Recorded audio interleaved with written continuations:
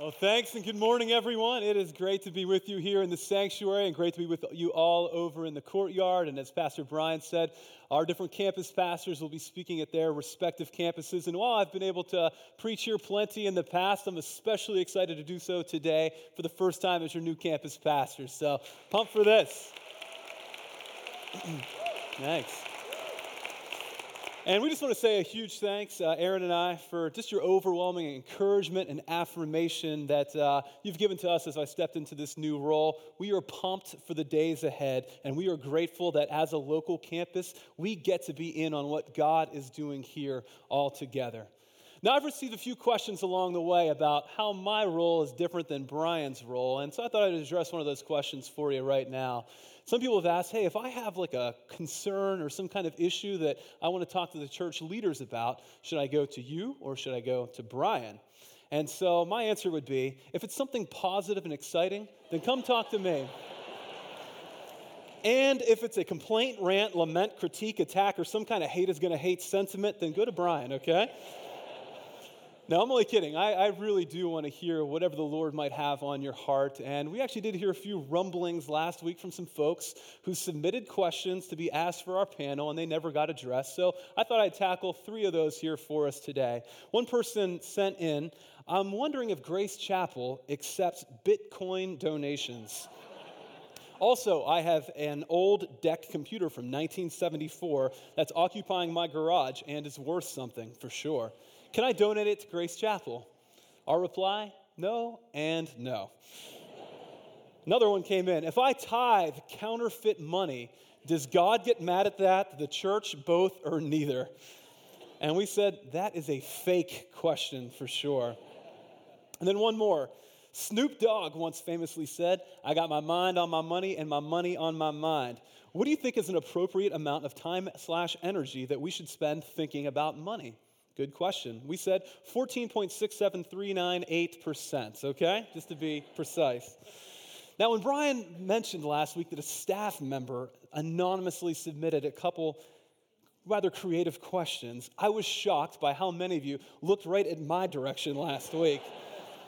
But you were actually wise to, because my wife Erin was sitting right next to me, and she's the one who submitted the Beyonce question, just to clarify.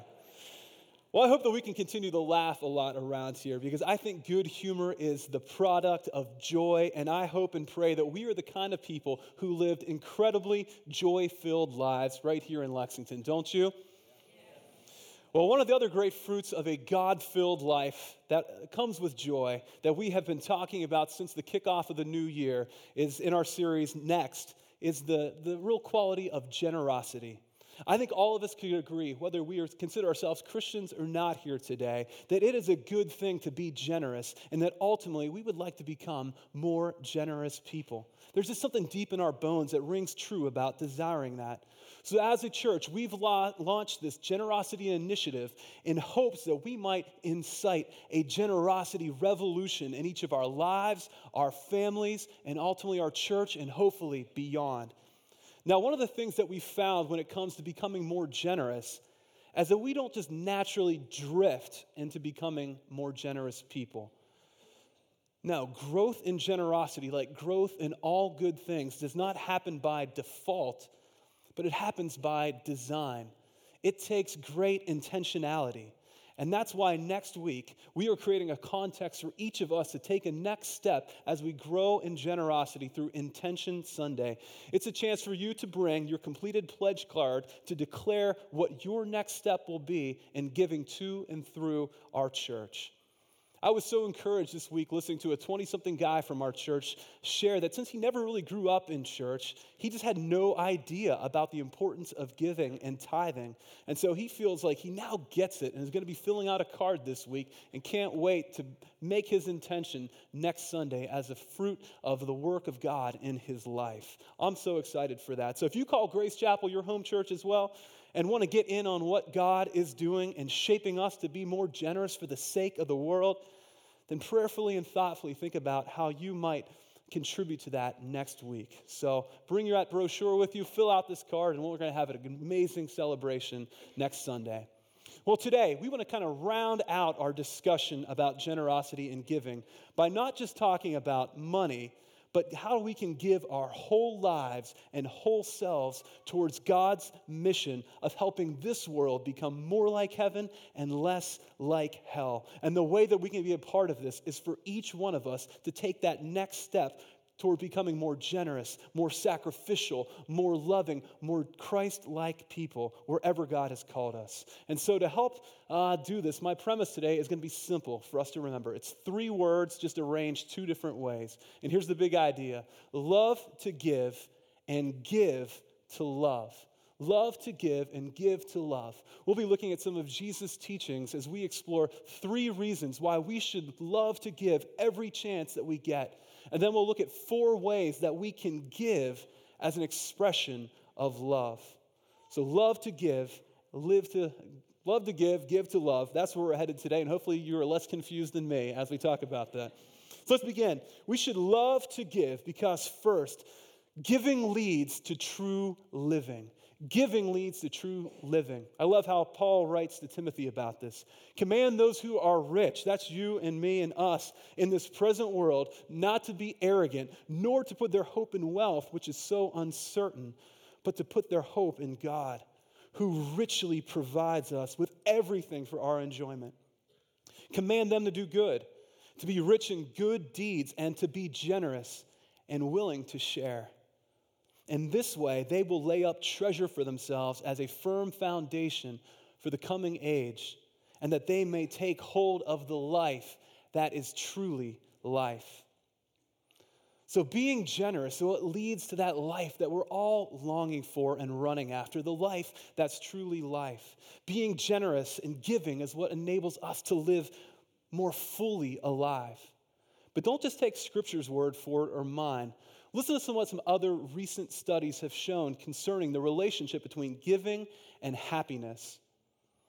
The University of British Columbia and Harvard Business School recently completed a study on happiness in the countries of Uganda and India.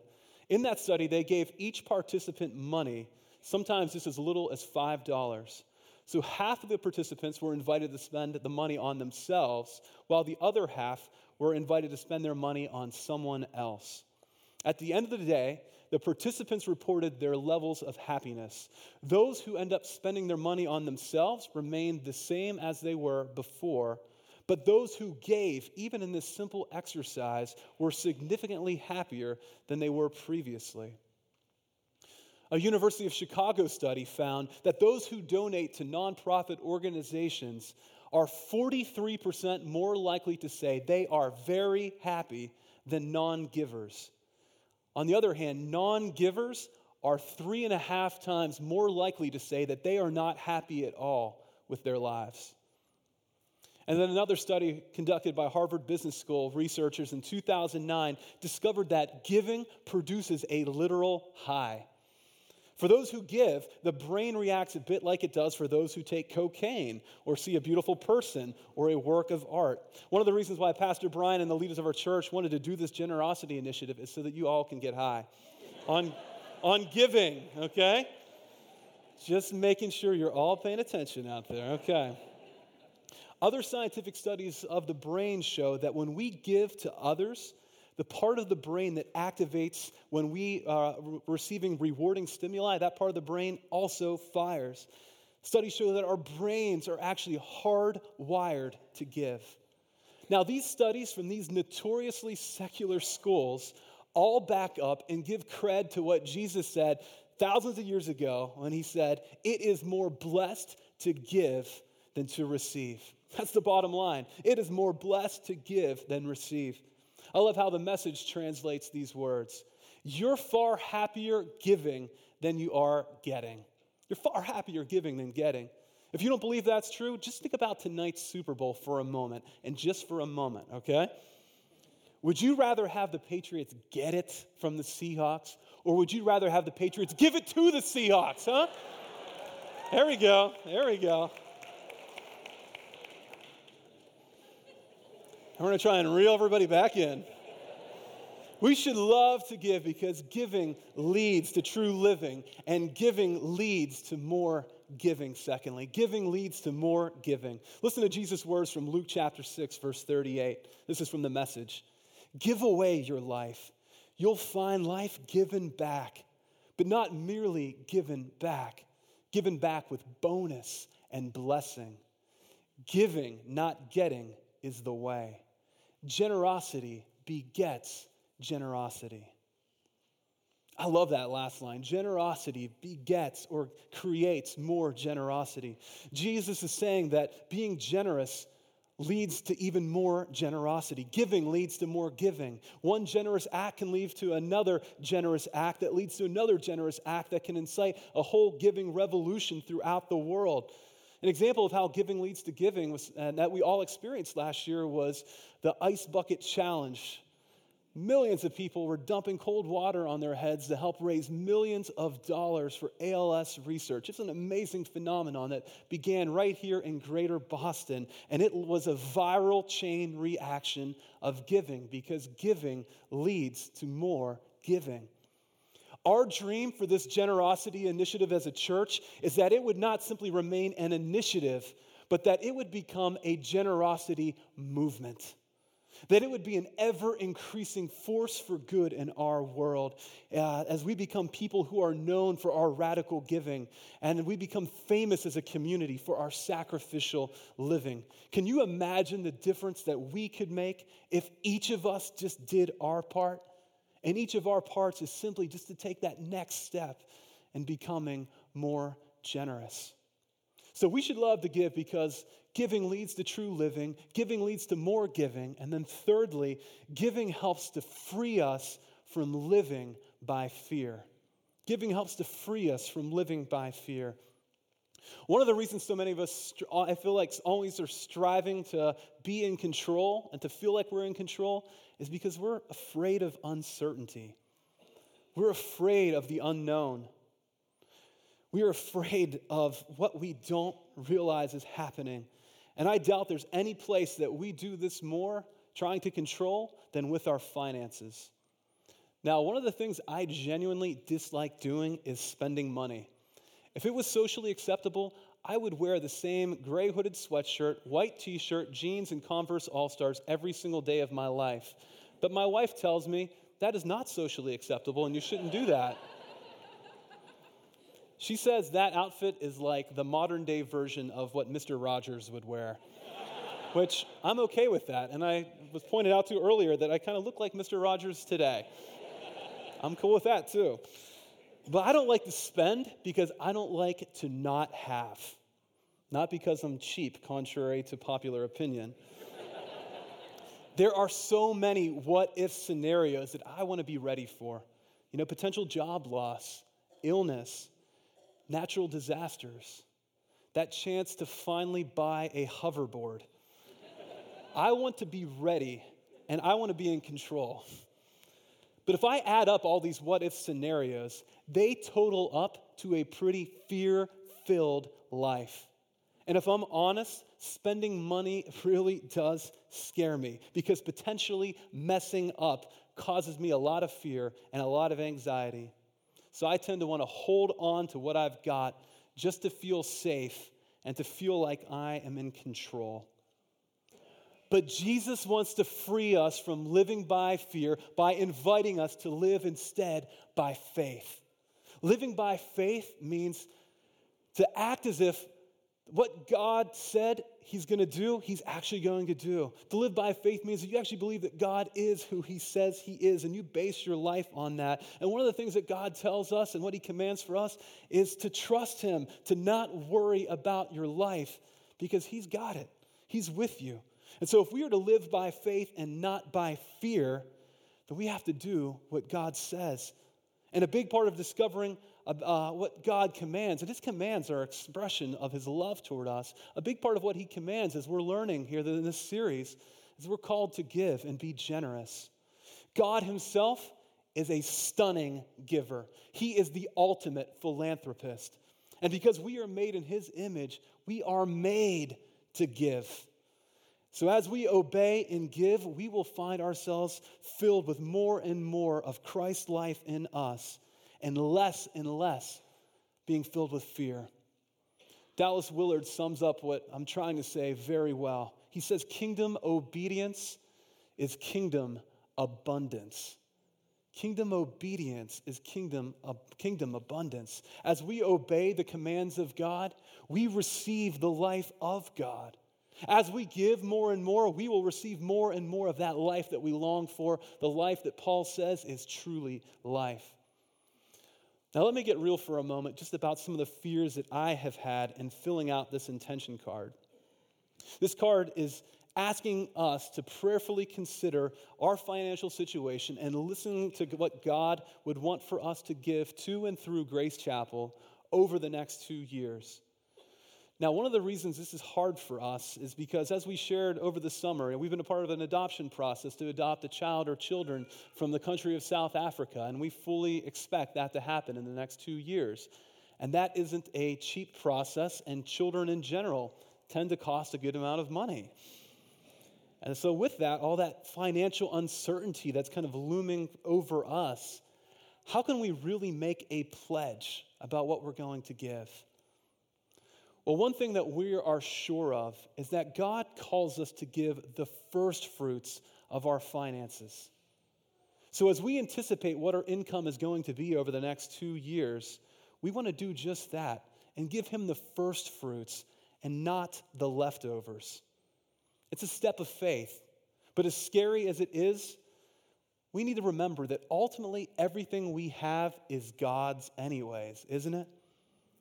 So we are confident that this is what God is calling us to do, and we're convinced that kingdom obedience is kingdom abundance. And if that's true, then we have no reason to fear, and my brothers and sisters, you have no reason to fear either. God is good, he will provide, and he will show up. Amen? So we should love to give because giving leads to true living, giving leads to more giving, and giving helps to free us from living by fear. So we should love to give, but we should also give to love. Now, to be honest, I haven't always made this connection between loving and giving, but I'm finding that they're actually inseparable. Becoming people pervaded with God's love is our highest calling. So giving must be central to how we express that love to God and to his world.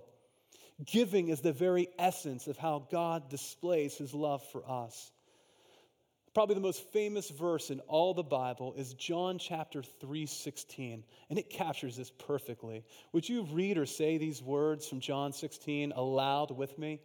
For God so loved the world that he gave his one and only Son, that whoever believes in him shall not perish, but have eternal life. God so loved that he what? He gave. Love gives. Love gives. If someone asks you, dude, what gives? Tell them, love gives, man. Love gives.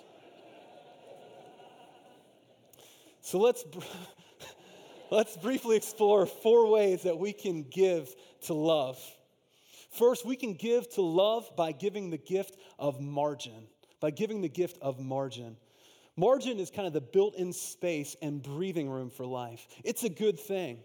Can you imagine reading a book that had no margin around the actual words? It would feel cramped and cluttered. It would be difficult to navigate. It would be like pretty overwhelming and stressful to look at. Well, in the same way, if we don't create margin in our lives, in our time, our energy, and our finances, our lives are going to be totally overwhelming as well. God has built the need for margin into our world. He built margin into our working lives by commanding us to receive the gift of Sabbath, taking a 24-hour period once a week to play, to pray, to rest, to do whatever brings you life. Sabbath is an expression of the gift of margin. So God does not want us to take our working lives to their very limit. And he also doesn't want us to take our financial lives to the limit either. In the Old Testament, God commanded his people that when they were harvesting their crops, that they weren't to harvest all of the crops, but to leave the edges of their fields unharvested so that the stranger, the sojourner, and the poor amongst them could glean from those fields for nourishment and for food.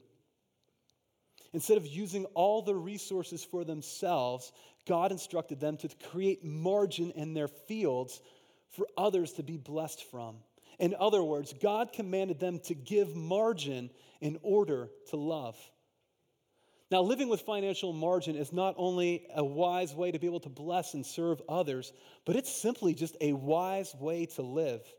When we spend all the money that we have, we live with way more pressure, way more stress, way more anxiety than God has ever desired us to live with. When we lived in Colorado a few years ago, one of the things that we heard people complain about a lot was about being house poor, Some of our friends lived in these really large, newly constructed houses, and when we'd ask them to go out to dinner or go up to the mountains for a day, they'd often say no because they said we didn't have any money. And it just made us go, huh? Well, they said we've put all of our money into our mortgage, and so we have nothing left over to spend for fun. And what happened with these folks is they began to hate their homes and to resent them because they felt trapped and imprisoned in these beautiful structures. Hence, they describe themselves as house poor. Contrast that to a family here at Grace Chapel. We went over to their home recently, and judging by what we knew they did for work, we expected them to live in a pretty large home. But their home turned out not to be very much larger than our condo. And what we learned was that years ago, they decided how much money it was going to take for them to live on. And they were going to continue to live on that amount of money regardless of how much more they made. And so as they made more money, that excess, that margin became what they used to give and to bless other people. I would imagine now they probably give more than 50% of their income away because they've chosen to live simply so that other people could simply live. They are some of the most Christ-like folks I have ever met, and they are beautiful examples of Jesus to me. I'm encouraged by them. That's what living generously, living with financial margin can afford for us to do. I recently heard the story of a couple pretty close to my age who decided that generosity was going to be the mark of their marriage. After committing the first 10% of their income to their local church, they decided to set aside an amount of money in their budget that they were going to simply use for more spontaneous giving. So as needs would kind of present themselves to them, they could meet those needs. The wife said one of her friends was in need of counseling and talking about how she wanted to see a counselor but didn't have the money. And so the wife was able to take the initiative and bless her friend by purchasing several sessions of counseling for her. It was a great gift. And they started to see more and more opportunities that they could just give this kind of excess money away to help people who never would have expected this kind of help and service. And they said as we started to give this way, we felt like God was blessing us. We felt like we were getting in on what God was doing. And we became so energized by our giving that we realized we could never be as blessed by spending this money on ourselves as we are giving it away to other people. That's what following a God who's always on the move is all about. So we can give to love by first giving the gift of margin. And then secondly, we can give to love by giving the gift of hospitality. One of the most important principles I've learned about giving the gift of hospitality is from the religious order called the Benedictines. And they say that we should welcome everyone as Christ. Welcome everyone as Christ. In other words, when you encounter someone, treat them so seriously, value them so deeply, that you would actually treat them the way you would treat Jesus if he crossed your path. Just imagine how practicing hospitality like that, welcoming everyone like Christ, would help you become more generous, more gracious, more loving. Now let's think for a moment about what this might look like for us as a campus to give the gift of hospitality, to welcome everyone as Christ. Now, one of the things I wish I could do as your campus pastor is meet each and every guest who is here with us every Sunday, and each and every one of you, honestly, because I think you're pretty awesome. I do. I want to get to spend time with you. But even though I'm pretty extremely extroverted, I can't possibly do it. And even as awesome as our welcome team is, they can't greet everyone either. But what if we all took it upon ourselves to say, I'm going to be a member of the welcome team and welcome people everywhere I am. Now, most of you tend to sit in around the same section, whether you're here in the courtyard or here in the sanctuary, each and every week. So what if you started to begin taking a look around you, who was sitting right in your section, and said, okay, each week I'm going to try and get to know the people that are sitting around me, and as I get to know them, I'll also see who I don't know. So what if I decide to take some time in my day, create a little margin to be able to speak to those folks that I don't know very well. Now, I know a lot of us get nervous about this, and sometimes I do, because I've made the mistake where I've been like, hey, are you new to Grace Chapel? And they're like, I've been here for 25 years. And I'm like, awkward. Or there's a lot of people's names to remember here, and I should know somebody's name, and sometimes I forget their name, but now it's been way too long to re-ask them their name, too much time's elapsed. So I'm like, hey, you, how you doing, So a lot of times we don't want to talk to people because we're scared of that. But I just want to give us all a free pass to re-ask one another our names, to get to know those around us, and to be more friendly. One of the things I've started doing is just keeping a list of people's names as I start to meet them here. And as a new campus pastor, my phone is blowing up with names. And I'm trying to remember this as much as I can so we can make people feel welcome. And so here's what I want to do now with the powers that have been entrusted to me as a new Lexington campus pastor. I want to declare hereby that you all are a part of the welcome team, and you are all being commissioned to greet each and every person that you encounter every day, every Sunday, that you will go out of your way first to talk to people you don't know, and then go talk to the people you do know, so that everyone here can feel enormously welcomed and blessed, just like they would be Jesus if he was coming through the doors. Amen to that? Amen. Felt like I was almost marrying people right there, but that's okay. So give the gift of hospitality. One other way we can do that is by making ourselves more available to one another. During this season of the church known as Lent, we're going to be spending 5 weeks together in this series called At the Table, with Jesus and with each other. And it's a great way for you to be able to spend 5 consecutive weeks with your life community group, or to begin being a part of a new group called our Table Group. And one of the ways you can practice hospitality is by showing up for these groups, by giving the gift of your time, a little bit of your margin, so that you can be available to other folks here in our community. Community is best built through hospitality, and hospitality is built through availability. So be hospitable, be available, get plugged in with these groups as a next step. So give to love by giving the gift of margin, hospitality, and then thirdly, by giving the gift of prayer. Give the gift of prayer. Our best devotional writers over the centuries contend that the greatest way that we can love someone is to pray for them. Prayer is the highest form of love. So when it comes to giving, Christians, let's not forget that central to becoming more generous people is to love them by giving the gift of our prayer to them consistently, compassionately, and earnestly. I recently learned a new way to pray from one of the members of our church that I've just been dying to share with you. She told me that God has taught her to pray for others by praying as if she was the person that she was praying for.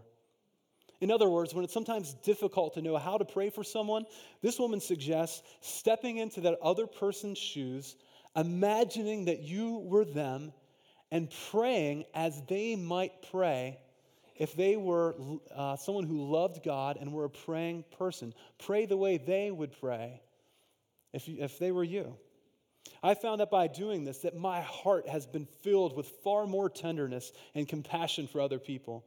When I've experimented praying for people that I don't really enjoy being around that much, it's none of you, don't worry. As I pray for those folks, I find myself being more drawn to them, feeling more compassionate toward them, and less frustrated with them. Praying for others by praying as if I was them, it's actually changing me. And that's what happens when we give. Giving transforms us.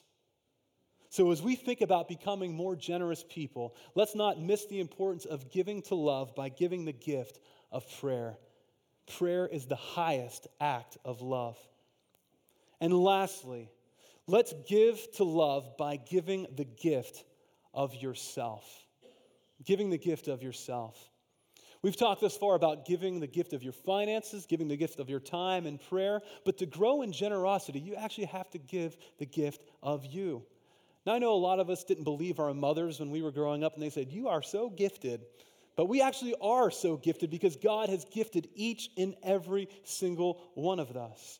And He's gifted us in order that we might give. That's why God has gifted us.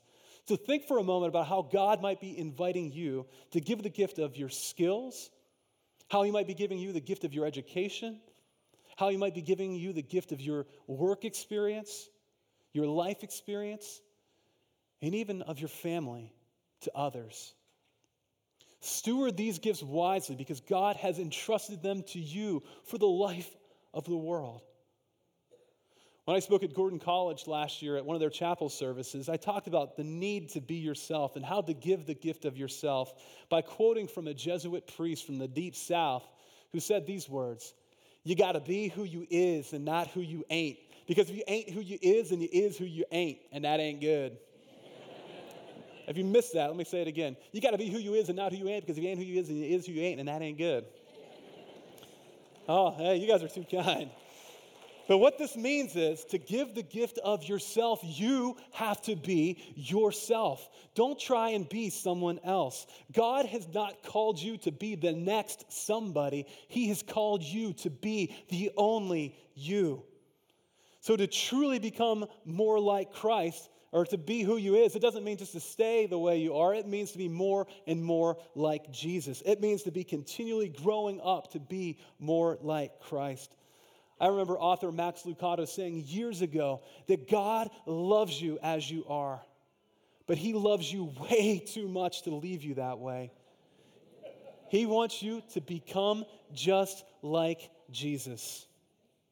So to be who you is, it means to be ever increasingly becoming like Christ. He is the greatest gift ever given, and we can most fully receive and appreciate that gift by becoming generous people who live the way Jesus would live if he was you or he was me. That's what the Christian faith and the Christian walk and life with God is all about. So my friends, the fact that you are alive today and breathing means that God has a purpose for you. You matter, you make a difference, and you can fulfill that purpose by giving the gift of yourself to whomever crosses your path.